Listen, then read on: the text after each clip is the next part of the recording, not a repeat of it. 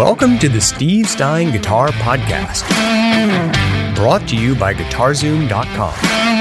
If you want to improve your guitar playing, keep listening.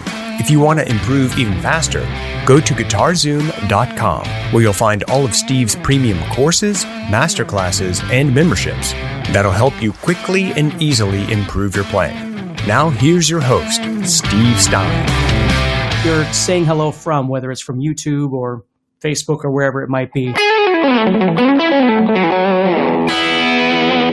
What we're going to be doing today on this Monday and try and practice for the next week is trying to break up the bigger picture of some of the scale shapes that we tend to learn on the guitar. So let's say, for instance, we're doing E major, right? So we're thinking about E major, and oftentimes what we might do is we might come up here and play, which is perfectly fine, or we might come up here and do what's called a spread fingering, right? Hey, Crispy. Hey, Paul. Hey, James. So what we're going to do is we're going to start thinking a little bit more about how to take that idea and play it in different places across the fretboard to try and find easier ways to find something very quickly. So if we're told, hey, this song is in the key of whatever or in this particular mode or whatever it might be. Hey, Decon. Hey, Raj. Hey, Marcus. Hey, Kevin. Hey, Greg. Hey, Sean. Hey, Kenny. So what I want to do, when I first started learning how to play, let's say I was we're going to stay primarily in E, but let me just show you this in G real quick here. Hey, Peter. Hey, Bobby, Martin. Hey, Dean. So what I did was I started learning how to play. The first thing I learned how to play were what I call closed positions. And then I remember being introduced to spread fingerings where I would start playing them with 3 notes on each string, which made it a little bit easier to try and play stuff by having 3 notes on each string. You could do the alternate picking. And the other thing is it made it very symmetrical. You know, when you look at this G major scale, you can see I've got 2 strings that are exactly the same shape, and then 2 more, and then 2 more. So I started learning that, and then I started learning how all the other ones connected onto it. But I have found that there are times when it's nice to be able to jump in and just grab something quick and be able to play it. So that's what I want to talk about a little bit today, okay? So let's go ahead. Kenny says, sorry to jump in, but how long is your workshop? Well, this is just my morning motivation. The workshop will be at 10 a.m. Pacific in the Steve Stein Live group. And I don't know how long it'll be. It'll just be however long we go for, to be honest with you. Hey, Mikey. Yeah, sad news about EVH for sure. So, okay, well, let's get going with this because I don't want to take up too much of your time here. So let's say instead of thinking about playing this,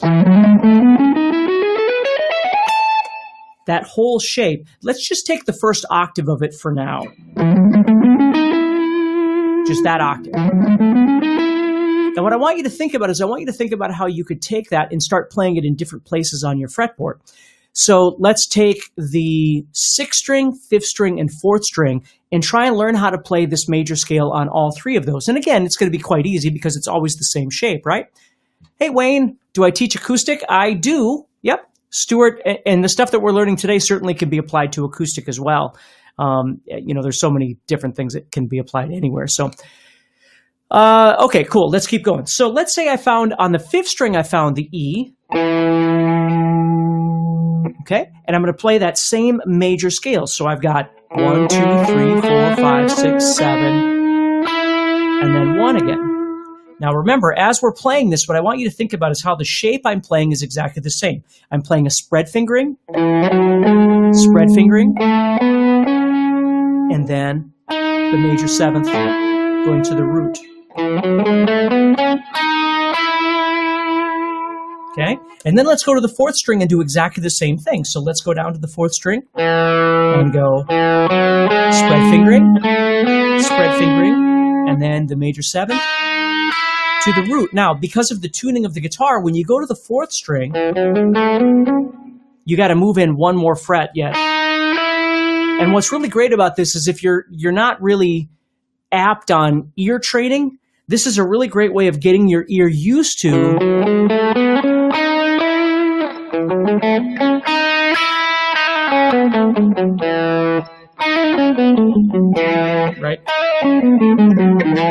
getting used to that. So we're just taking a small little segment of the fretboard. Now, we can expand this at any time. We might do...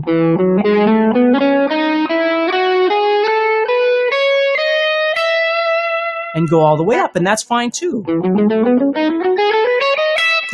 The purpose of this, though, is to understand that, yes, in the bigger picture, we would love to be able to see everything everywhere. That's kind of the ultimate goal, really, is if you're put into a situation where you're playing in whatever key or whatever mode or you need whatever chord, you can see it all over the fretboard.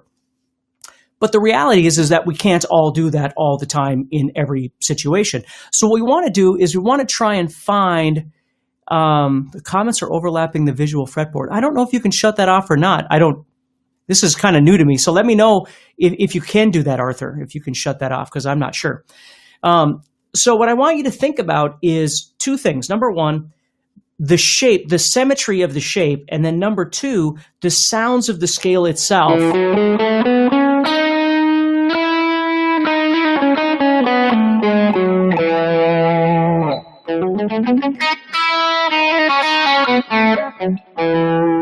Right? That sort of thing.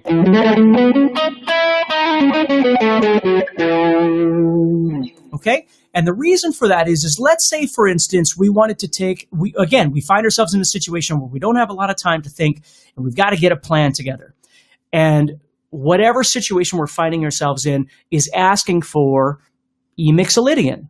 So in our head, we're like, okay, E-mixolydian, I got to go here and I got to do this. Or maybe what we need to do is just very quickly fix the major scale that we're playing and switch it to mixolydian. Now, if we know what mixolydian is, we know it's a major scale with the minor seventh added. So what we could do is simply take that scale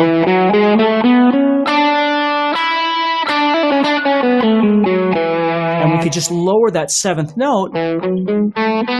Now, see, right, because we used to be right there, so now we're here. And now we've got ourselves mixolydian. If you're enjoying this episode and you'd like to support the podcast, go to guitarzoom.com and consider becoming a premium member. There are 3 memberships to choose from. VIP, which gives you instant access to a library of short but powerful courses as well as new bite-sized lessons each month. There's also Play Songs that gives you step-by-step lessons so you can learn to play your favorite songs fast. And finally, there's Masterclass, university-level training on everything from soloing to music theory, from blues to home recording.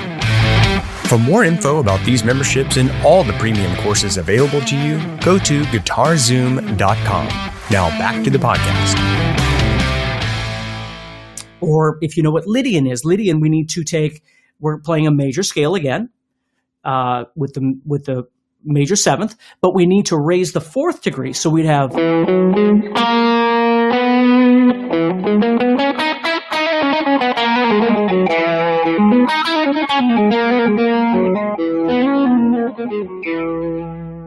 See that?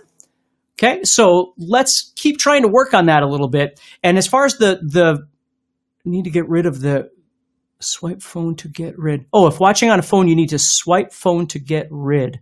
That must be the text. I'm not sure how that text thing works, but anyway, so that's a really easy way of being able to figure that out. Now, there's a lot of different ways that we could look at this. The other thing that I really like about this idea of being able to take a smaller piece is, let's say, for instance, we wanted to deal a bit more with the modal harmony, okay? The modality, the sound of the mode that we're trying to play in. So let's say, again, we take this E major right here.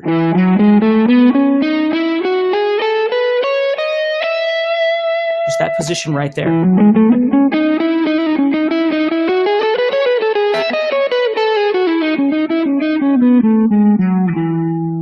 Okay? And let's say we wanted to hear more of that mode, which really is going to be adding that major seventh in, right? So what we could do is we could make an arpeggio out of this by going from the root to the 3rd, to the 5th, to the major seventh. And what's really great about this spread fingering and just seeing it right here is I can visualize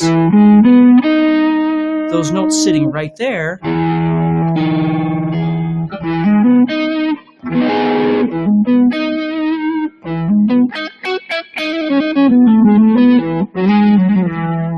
As I I play, I can decide what I want to emphasize. So I'm not always just looking at it as a shape, but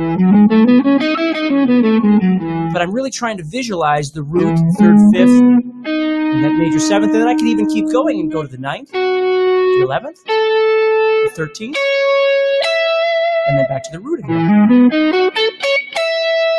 And again, if you're visualizing this in different places across the fretboard,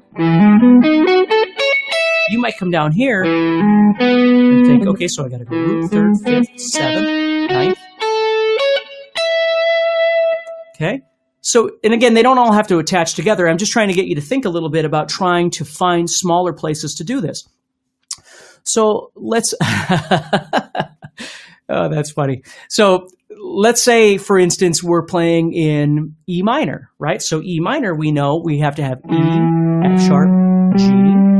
There's our minor third. And then A, B, C, and then D. And so we've got a minor seventh here.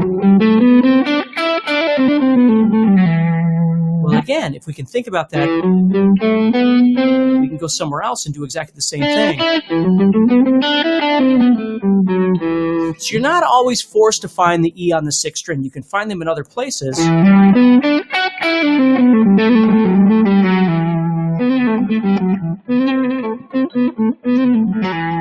And explore those sounds. So it's something really worth looking into when you go to play.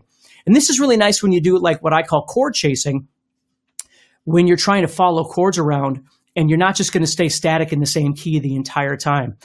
Okay? So if I was, for instance, going to go from E major, right? And I was going to make something in there. And then it drops down, let's say it drops down to whatever. Let's say it goes to A major, okay? We can decide where we want to play our A. We might drop down to this. And chord chase down there and actually do something in A major, or come up here and do something up there.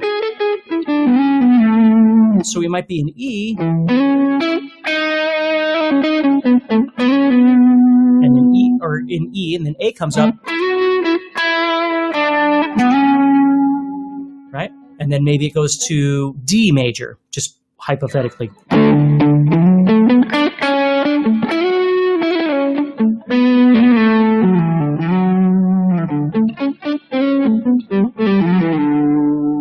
then it goes back to E. We could follow those around, or they could go minor, they could do whatever they want. But we can just follow those pieces around as opposed to having to distribute across the entire fretboard before we actually start playing. So it's something worth looking at a little bit. Hey, Jake. Hey, Steve. Hey, Aries, Kodiak, Wayne, Nico. So awesome that you guys could join me. So let's see, what finger exercises are good for stretching fingers on the fretboard? Well, it's always nice to be able to start doing things like spread fingerings if you haven't done those before. And then I have students start trying to make exercises with those. So you might, like right there, what I'm doing is just going, I'm just inverting the shape, right? Things like that you can do. There's a cool John Petrucci-ish one that you can do where, for instance, what you do is you take your fingers and go 9, 10, 11, 12. I'm on the 4th, 3rd, 2nd, and 1st strings. And then I invert the middle two. And then I invert the outside. And then invert the inside again. And then I move to the next two strings, or move down one string. And then move down again. Okay? And then what you do is you take that, go back to the very beginning again, and you're going to move down your first finger. And you go through the whole sequence again. And then what you can do is you can take your middle finger, and this one's really tough, but you can take your middle finger and move down one. Then take your third finger and move down one. So now the space is here, right? You go through the whole sequence over and over and over. And then you can take your first finger and move it down, and that's about as far as I can get. But you could keep getting the idea and keep going with all kinds of different things like that. So there's lots of different ways that you can do exercises. So hopefully that helps you a little bit. This week, what I want you to focus on is grab a chord progression, a jam track that you like, And instead of always thinking about just staying in the same position all the time or playing the same shape throughout all of your chords, think about it if you're going from E major maybe to C sharp minor and you drop down and then it goes to A and then you go to wherever you want.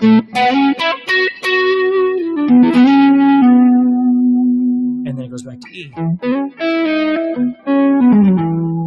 So there's lots of cool ways that you can do this, okay? So hopefully that helps you a little bit. Have a great week and keep practicing. Again, always trying to find something just small that you can add for the week and start exploring and see what you can do with it, okay? So take care, stay positive. Next time on the Steve Stein Guitar Podcast. So let's go ahead and get started. I don't want to take too much of your time, but what I wanted to do today is just focus on some simple harmony ideas so you understand how harmonies work, whether you're dealing with pentatonic or whether you're dealing with diatonic. Hey, Rob. Hey, Emil. Hey, Mohammed. Hey, Robert. Dennis, David. Thank you. Thank you so much. All right, so let's go ahead and get started. So what we're going to do here is let's just start off by understanding the basics, very basics of a major scale. And again, I'm not going to go into a bunch of theory today, although learning your theory of intervals is a very important thing to do. Over at guitarzoom.com, I've got courses like all about intervals if you want to learn that sort of thing, or ultimate fretboard connection if you want to learn how everything works together across the fretboard, that sort of thing. Hey, Ray. Hey, Vadoon. Extranet1. Al.